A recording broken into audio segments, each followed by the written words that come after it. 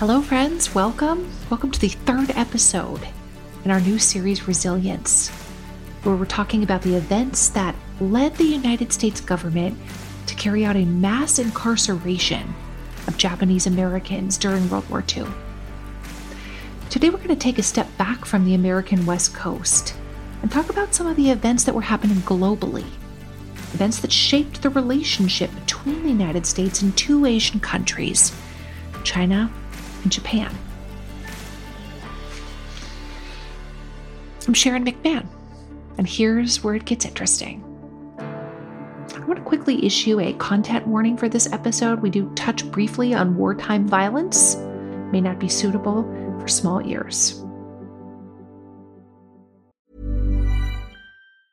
I'm Sandra, and I'm just the professional your small business was looking for. But you didn't hire me because you didn't use LinkedIn Jobs. LinkedIn has professionals you can't find anywhere else, including those who aren't actively looking for a new job, but might be open to the perfect role, like me. In a given month, over 70% of LinkedIn users don't visit other leading job sites. So if you're not looking on LinkedIn, you'll miss out on great candidates like Sandra. Start hiring professionals like a professional. Post your free job on linkedin.com/people today. A lot can happen in the next 3 years. Like a chatbot may be your new best friend. But what won't change? Needing health insurance. United Healthcare Tri-Term Medical Plans are available for these changing times. Underwritten by Golden Rule Insurance Company, they offer budget-friendly, flexible coverage for people who are in between jobs or missed open enrollment. The plans last nearly 3 years in some states, with access to a nationwide network of doctors and hospitals. So for whatever tomorrow brings, United Healthcare Tri-Term Medical Plans may be for you. Learn more at uh1.com. Hey, it's Danny Pellegrino from Everything Iconic. Ready to upgrade your style game without blowing your budget? Check out Quince. They've got all the good stuff, shirts and polos, activewear, and fine leather goods, all at 50 to 80% less than other high-end brands. And the best part? They're all about safe, ethical, and responsible manufacturing. Get that luxury vibe without the luxury price tag.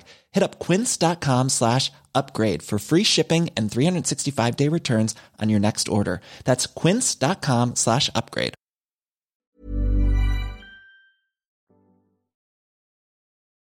On January 7th, 1932, the U.S. government put China and Japan on notice. A few months earlier, two low-level Japanese army colonels began cooking up a plan.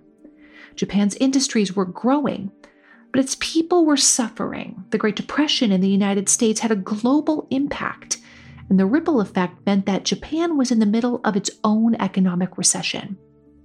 Looking for a way to bolster their economy and expand their land control, Japan set sights on China's region of Manchuria, which was rich in natural resources like coal, soil, minerals, and soybeans. But they were left with a conundrum. Invading China to take control of the region would be seen by the world as an act of war. It was those two Japanese army men who became the catalyst. In the late evening of September 18th, 1931, Lieutenant Komodo, who was on guard duty at the South Manchuria Railway, was instructed by the colonels to place explosives near the tracks. At the time, the railway was operated by a private Japanese company. And note that Lieutenant Komodo didn't place the explosives on the tracks, but just far enough away to cause a small explosion without doing extensive damage to their own Japanese property. When the explosives detonated, only a tiny portion of the rail was damaged. In fact, a scheduled train passed by the site on the damaged track without difficulty 10 minutes later, and no one was hurt. However, the staged event gave Japan the opening they wanted. They blamed Chinese nationalists for the incident, using the explosion as an excuse to retaliate and invade the Manchuria region. The morning after the explosion, the Japanese army opened fire on the Chinese garrison nearby as a response to the alleged Chinese attack on the railway. The Chinese troops were outmatched against the more experienced Japanese troops, and when the fighting stopped, over 500 Chinese had been killed, to Japan's loss of only 2. It took the Japanese army only a few short months to take control of the entire region. The Chinese army was untrained and unprepared, and they did not have the resources to resist the Japanese. The Japanese declared the Manchuria region to be the new autonomous state of Manchukuo, though this new quote-unquote nation was actually under the control of the Japanese army that was stationed there. While the U.S. was not happy about the invasion, President Herbert Hoover was hesitant to support placing economic sanctions on either Japan or China as a means to curtail the conflict in the Far East. Instead, the U.S. Secretary of State, Henry Stimson, wrote what we call the Stimson Doctrine, which was basically a set of diplomatic notes sent to both China and Japan. In part, the doctrine read, the American government deems it to be its duty to notify both the Imperial Japanese government and the government of the Chinese Republic that it cannot admit the legality of any situation de facto, nor does it intend to recognize any treaty or agreement entered into between those governments or agents thereof which may impair the treaty rights of the United States or its citizens of China, including those that relate to the sovereignty, the independence, or the territorial and administrative integrity of the Republic of China, or to the international policy relative to China, commonly known as the open door policy. I am sure you did not follow all of that. The Stimson Doctrine was basically the United States' fancy way of saying that they would not recognize any changes made in China that would alter our access to assets, ports, and trade goods in China or our other Pacific territories.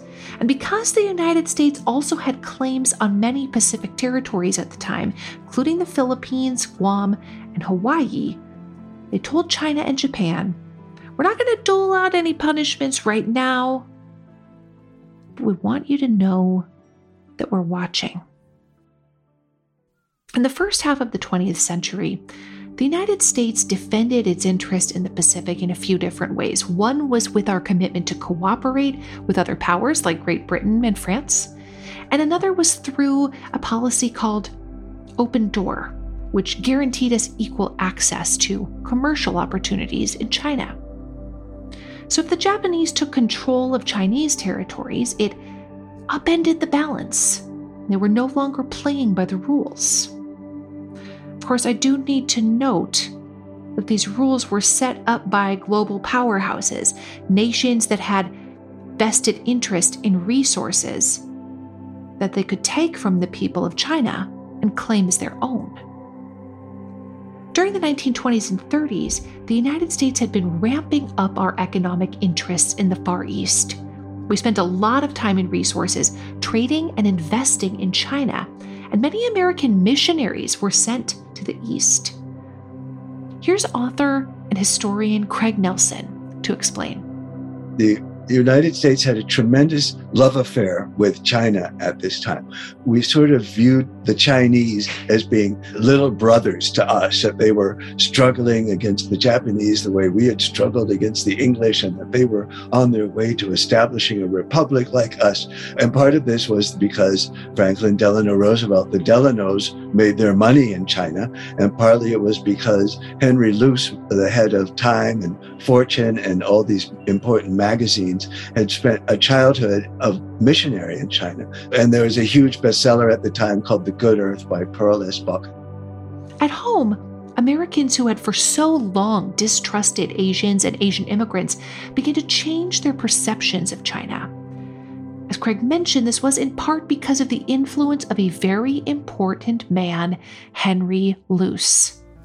Henry Luce was an American magazine tycoon who founded Time and Life, Fortune, and Sports Illustrated, and was undoubtedly one of the most influential Americans of the 20th century.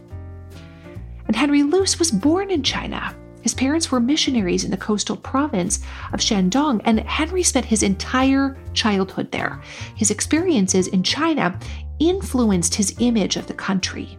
He was sent traveling through the country before reaching Europe and then Connecticut when he was a teenager. While he was in Connecticut, he would continue his education at a boys' prep school, but he always missed China greatly. And before he left, he wrote, "I am now almost on the verge of another precipice. One was leaving home, another is the leaving of a homeland." By 23, Henry was well-educated and bankrolled by an heiress. And working in partnership with a few former Yale classmates, he started Time magazine.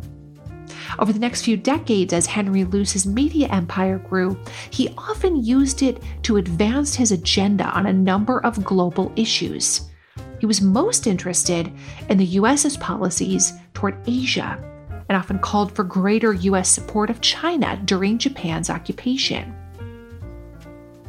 In the early 1940s, Henry Luce became one of the driving forces behind the unification of several small aid groups into United China Relief. The organization raised millions of dollars of donations from American citizens to assist China as they fought back against Japanese control. Remember, this was in the 1920s, 1930s, before the rise of communist China, which dominated the years after World War II and after the Japanese relinquished their power over the region. And there were other cultural influences in the United States that helped shape the American people's perceptions of the Chinese, like Hollywood movie star Anna May Wong, whose career began in the silent film era of the 1920s, but spanned many decades and platforms, including film, television, radio, and stage. Anna was born in Los Angeles, and her career began when she was just 17. She was a total it girl from the start. Her Chinese heritage was seen as desirably exotic and non-threatening by American audiences. Off-screen, she was one of the first influential stars to embrace the flapper style, and the media reported her as a fashion icon.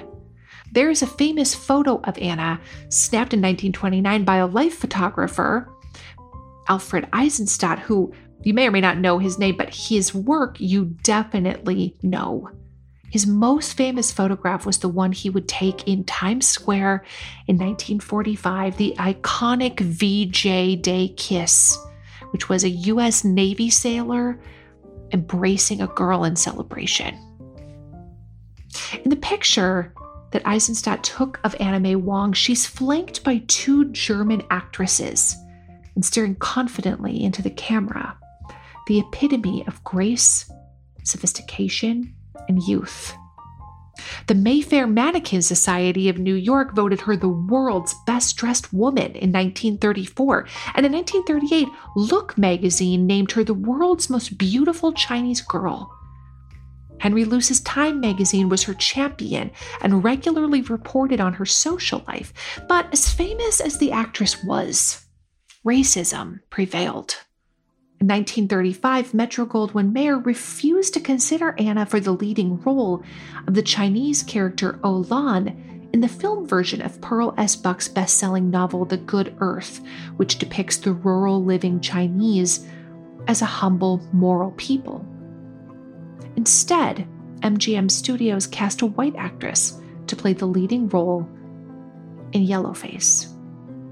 During World War II, Anna took a step back from filming to dedicate her time and money to help the Chinese fight back against Japan. After the Japanese army took control of Manchuria back in 1931, they began to move north, taking raw materials and invading new areas. While the U.S. sent a somewhat weak response, a commission of inquiry from the League of Nations made a much more scathing report that criticized Japan's actions. Japan then left the League of Nations and continued to work on their control over China. By July of 1937, Japan had expanded its forces in China to an estimated 10,000 to 15,000 men and stationed most of them along the railways, which gave Japan control over the transportation of materials and resources. There had been many small skirmishes between the Japanese and Chinese along an important rail line that connected Beijing with the port of Tianjin, but had recently begun to subside. Until one summer evening on July 7th, when a Japanese soldier was absent during military drills. The soldier's commander demanded that they be allowed to search inside the nearby town of Wanping, which was ringed by a wall, in order to find him. The townspeople and the Chinese army stationed there refused to let them inside. With tensions high, the Chinese army sent off warning shots to the Japanese army, which further escalated the situation. And soon the missing Japanese soldier was found somewhere else, but the damage had been done, and reinforcements began to arrive on both sides.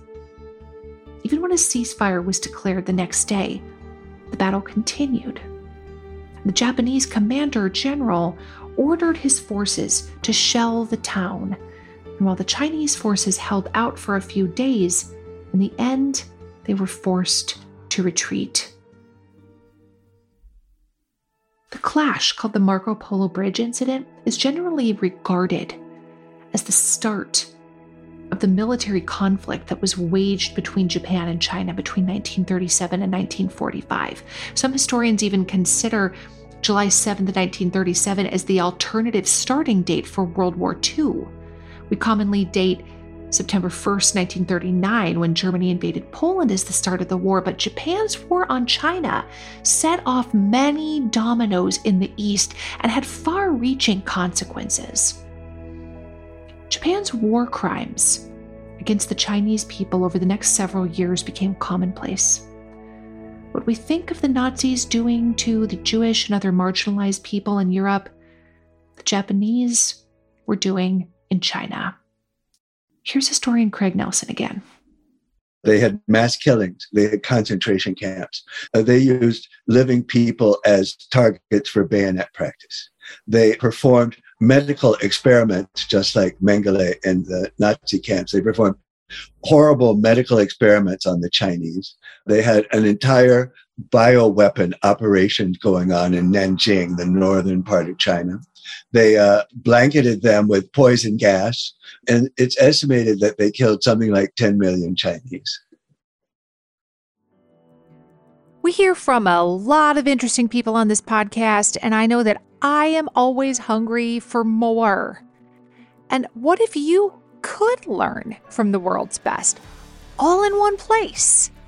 Guess what? You can. With Masterclass, you can learn from the best to become your best. Masterclass is the only streaming platform where you can learn and grow with over 200 of the world's best instructors. For just $10 a month, an annual membership with Masterclass gets you unlimited access to every instructor. And you can access Masterclass on your phone, your computer, your smart TV, even in audio modes. You can listen to it like a podcast. I know that when I watch Doris Kearns Goodwin, that first of all, I'm going to be getting fantastic information, that the production level is going to be incredible, and then I'm going to walk away feeling smarter and more informed than I was before. Right now, our listeners get an additional 15% off any annual membership at masterclass.com/Sharon. That's 15% off at masterclass.com/Sharon. masterclass.com/Sharon. The show is sponsored by BetterHelp. We all have stress in our life. Absolutely. It's unavoidable. It's just part of the human experience. But some of us have more than others, and some of us handle it better than others. Some of us really keep it bottled up, and it can start to affect us negatively. I would imagine at some point in your life you can relate to this, right? And therapy is a safe space to be able to get some of these things off your chest. And that is why so many people find benefit in speaking to a qualified professional. If you're thinking about starting therapy for something like managing your stress, give BetterHelp a try. It's entirely online. It's designed to be convenient, flexible, and suited to your schedule. Just fill out a brief questionnaire to get matched with a licensed therapist, and you can switch therapists at any time for no additional charge. Get it off your chest with BetterHelp. Visit BetterHelp.com/Sharon today to get 10% off your first month. That's BetterHelp, HELP.com/Sharon. We have all had embarrassing moments where something didn't smell quite right. And if you have any children or people in your lives who have stinky toes, stinky feet, and those stinky shoes pile up by the door of your house, and then when people come over, they're like, your house smells weird. There's a solution for that, and it is not necessarily spraying down your house with disinfectant. It is taking care of the smell at the source by using Lume on places like the people in your house's stinky feet. It is a whole body deodorant. It is safe to use anywhere on your body. It was created by a doctor who saw firsthand how stinky feet and other body parts are often misdiagnosed as problems, when in reality, you could just use a product like Lume and it would take care of the issue. It has been clinically proven to block odor all day and control odor for up to 72 hours. Lume's starter pack is perfect for new customers. It comes with a solid stick deodorant, a cream tube deodorant, 2 free products of your choice like mini body wash and deodorant wipes, and free shipping. As a special offer for listeners, new customers get $5 off a Lume starter pack with code Sharon at LumeDeodorant.com. That equates to over 40% off your starter pack when you visit LumeDeodorant.com and use code Sharon. Recently, an absolutely horrifying event from the Second Sino-Japanese War has been in the news. An antiques dealer from Minnesota posted on TikTok that a client had asked him to appraise an old World War II photo album. Inside, he says, were extremely rare photos of a massacre that happened in the Chinese city of Nanking, now known as Nanjing. The New Yorker reports, on December 13th, 1937, the Japanese army entered what was then the Chinese capital city of Nanking. Eyewitness reports by American missionaries and military officers, Nazi Party members, diplomats, and foreign correspondents describe a range of atrocities committed by the invaders. They killed POWs, disemboweled and beheaded Chinese citizens, and according to the International Military Tribunal for the Far East, which was held from 1946 to 1948, raped a conservative estimate of 20,000 Chinese women and murdered more than 200,000 people. One Japanese veteran of the invasion later said, "There are really no words to describe what I was doing. I was truly a devil." While the United States, along with other countries, continued to criticize Japan, still they hesitated to execute any economic or military punishments. Our primary goal remained solely in safeguarding our own national interests in China. It wasn't until Japanese forces took aim at French Indochina with the goal of capturing oil-rich areas of the East Indies that the United States finally acted. Indochina, if you're not familiar, currently comprises 5 eastern countries: Cambodia, Laos, Myanmar, Thailand, and Vietnam. And in the spring of 1941, when Japanese troops invaded the area, much of the region was controlled by France. However, Germany's threat of control over France loomed large after Hitler's troops had overrun the country the year before. And Germany and Japan were already Axis power allies through the signing of the Tripartite Pact in Berlin in September of 1940. So France, what we call Vichy France, what was under the influence of Germany, agreed to let the Japanese occupy its Indochina colonies. Listen, I know if you pick up any kind of beauty magazine or you follow an influencer, there's like a new skincare product every single day of the week, and it can be really difficult to know which ones to even try, like which one is worth your money. And if you're tired of cycling through ineffective skincare trends and overcomplicated routines, you might be excited to know that one of today's sponsors is OneSkin. Their products make it easy to keep your skin healthy. No complicated routines, just simple, scientifically validated solutions. The secret is OneSkin's proprietary OS1 peptide.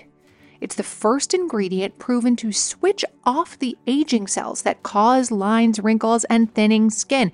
I especially like the eye cream. It's not too thick where you feel like it's going to clog all your pores, but it goes on really, really nicely under makeup. For a limited time, you'll get an exclusive 15% off your first OneSkin purchase using the code Sharon when you check out at oneskin.co. That's oneskin.co. Try OneSkin and enjoy younger, healthier skin without all the extra steps. That's oneskin.co, code Sharon. Planning for your next trip? Elevate your travel style with Quince. Quince has all the jet-setting essentials you'll want for your next getaway, like European linen, premium luggage options, buttery soft Italian leather bags, and so much more. And is all priced at 50 to 80% less than similar brands. Plus, Quince only works with factories that use safe and ethical manufacturing practices.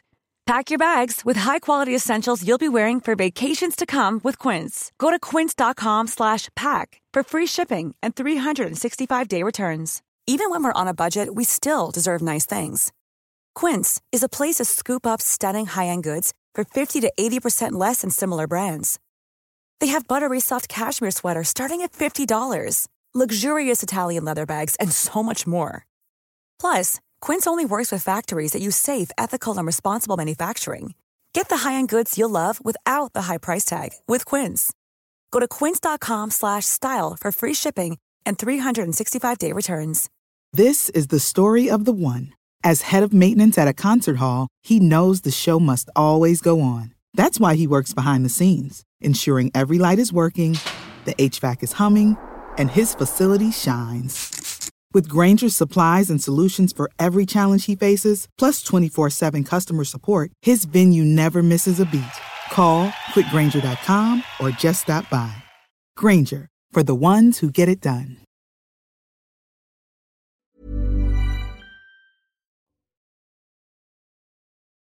Here's a little brain tingle about Vichy France.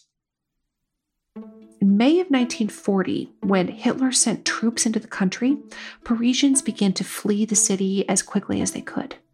And a young couple, who were actually German Jews who had been living in Paris for just a few short years, they tried to evacuate too. But they had waited too long, and every car, bus, train, bicycle out of the city was gone. And so Hans Reyersbach began buying spare parts. As quickly as he could, he built 2 bicycles, one for himself and one for his wife.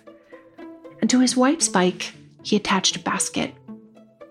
And in that basket, as they rode out of France, sat a manuscript. Months later, the couple and the manuscript sailed out of Lisbon on a route to New York City. That man, Hans, and his wife, Margaret, connected with the new children's book editor at Houghton Mifflin. And you know the couple as Margaret and H.A. Rey, R-E-Y, and the manuscript as Curious George. The editor later said it took courage to print and publish colorful books in a gray wartime world. She signed them to a 4-book contract, and George has been delighting young readers ever since. Back in Indochina, Japan sent 30,000 troops into the city of Saigon and forces to a naval base in Vietnam about 800 miles from the Philippines, which was then a U.S. Commonwealth where American troops were stationed. The U.S. predicted, rightly, that Japan was setting their sights on an invasion of the Philippines. And responding to that threat, the United States finally took economic action against Japan. Here's Craig Nelson. Being part of the Axis powers with Germany and Italy. And that's what they planned to do. It was called Operation Number One, and it was going to take over everything from Burma and French Indochina and Vietnam and Indonesia, all the way to the edge of India. It was going to take over Hong Kong and Singapore and all of the different colonies that the Europeans had at that time. On July 26, 1941, President Franklin Delano Roosevelt issued an executive order that froze Japanese assets in the United States and placed an embargo on scrap metal, oil, and aviation fuel heading to Japan. An embargo, if you're not familiar with that term, means an official ban on trade or other commercial activity with a particular country. So in this case, the U.S. stopped sending key trade supplies to Japan. As part of trying to get the Japanese to stop attacking China, they started limiting the amount of oil they could get. And at one point, they limited practically all of their oil, and that was the moment that the Japanese decided to attack. The U.S. also demanded that the Japanese withdraw from the areas they controlled in China and Indochina and place the forces in the Philippines under control of General Douglas MacArthur. Japan, sensing conflict with the United States was inevitable, began to plan their attack on Pearl Harbor. Thank you so much for joining me today. We have so much more to discuss in the next episode as Craig Nelson and I sit down to talk more about Japanese invasion of Pearl Harbor. I'll see you soon. Thank you so much for listening to Here's Where It Gets Interesting. And I'm wondering if you could do me a quick favor. If you enjoyed this episode, would you consider leaving us a rating or a review or sharing a link to it on your social media? All of those things help podcasters out so much. Here's Where It Gets Interesting is written and researched by executive producer Heather Jackson. Our audio engineer is Jenny Snyder, and it's hosted by me, Sharon McMahon. We'll see you again soon.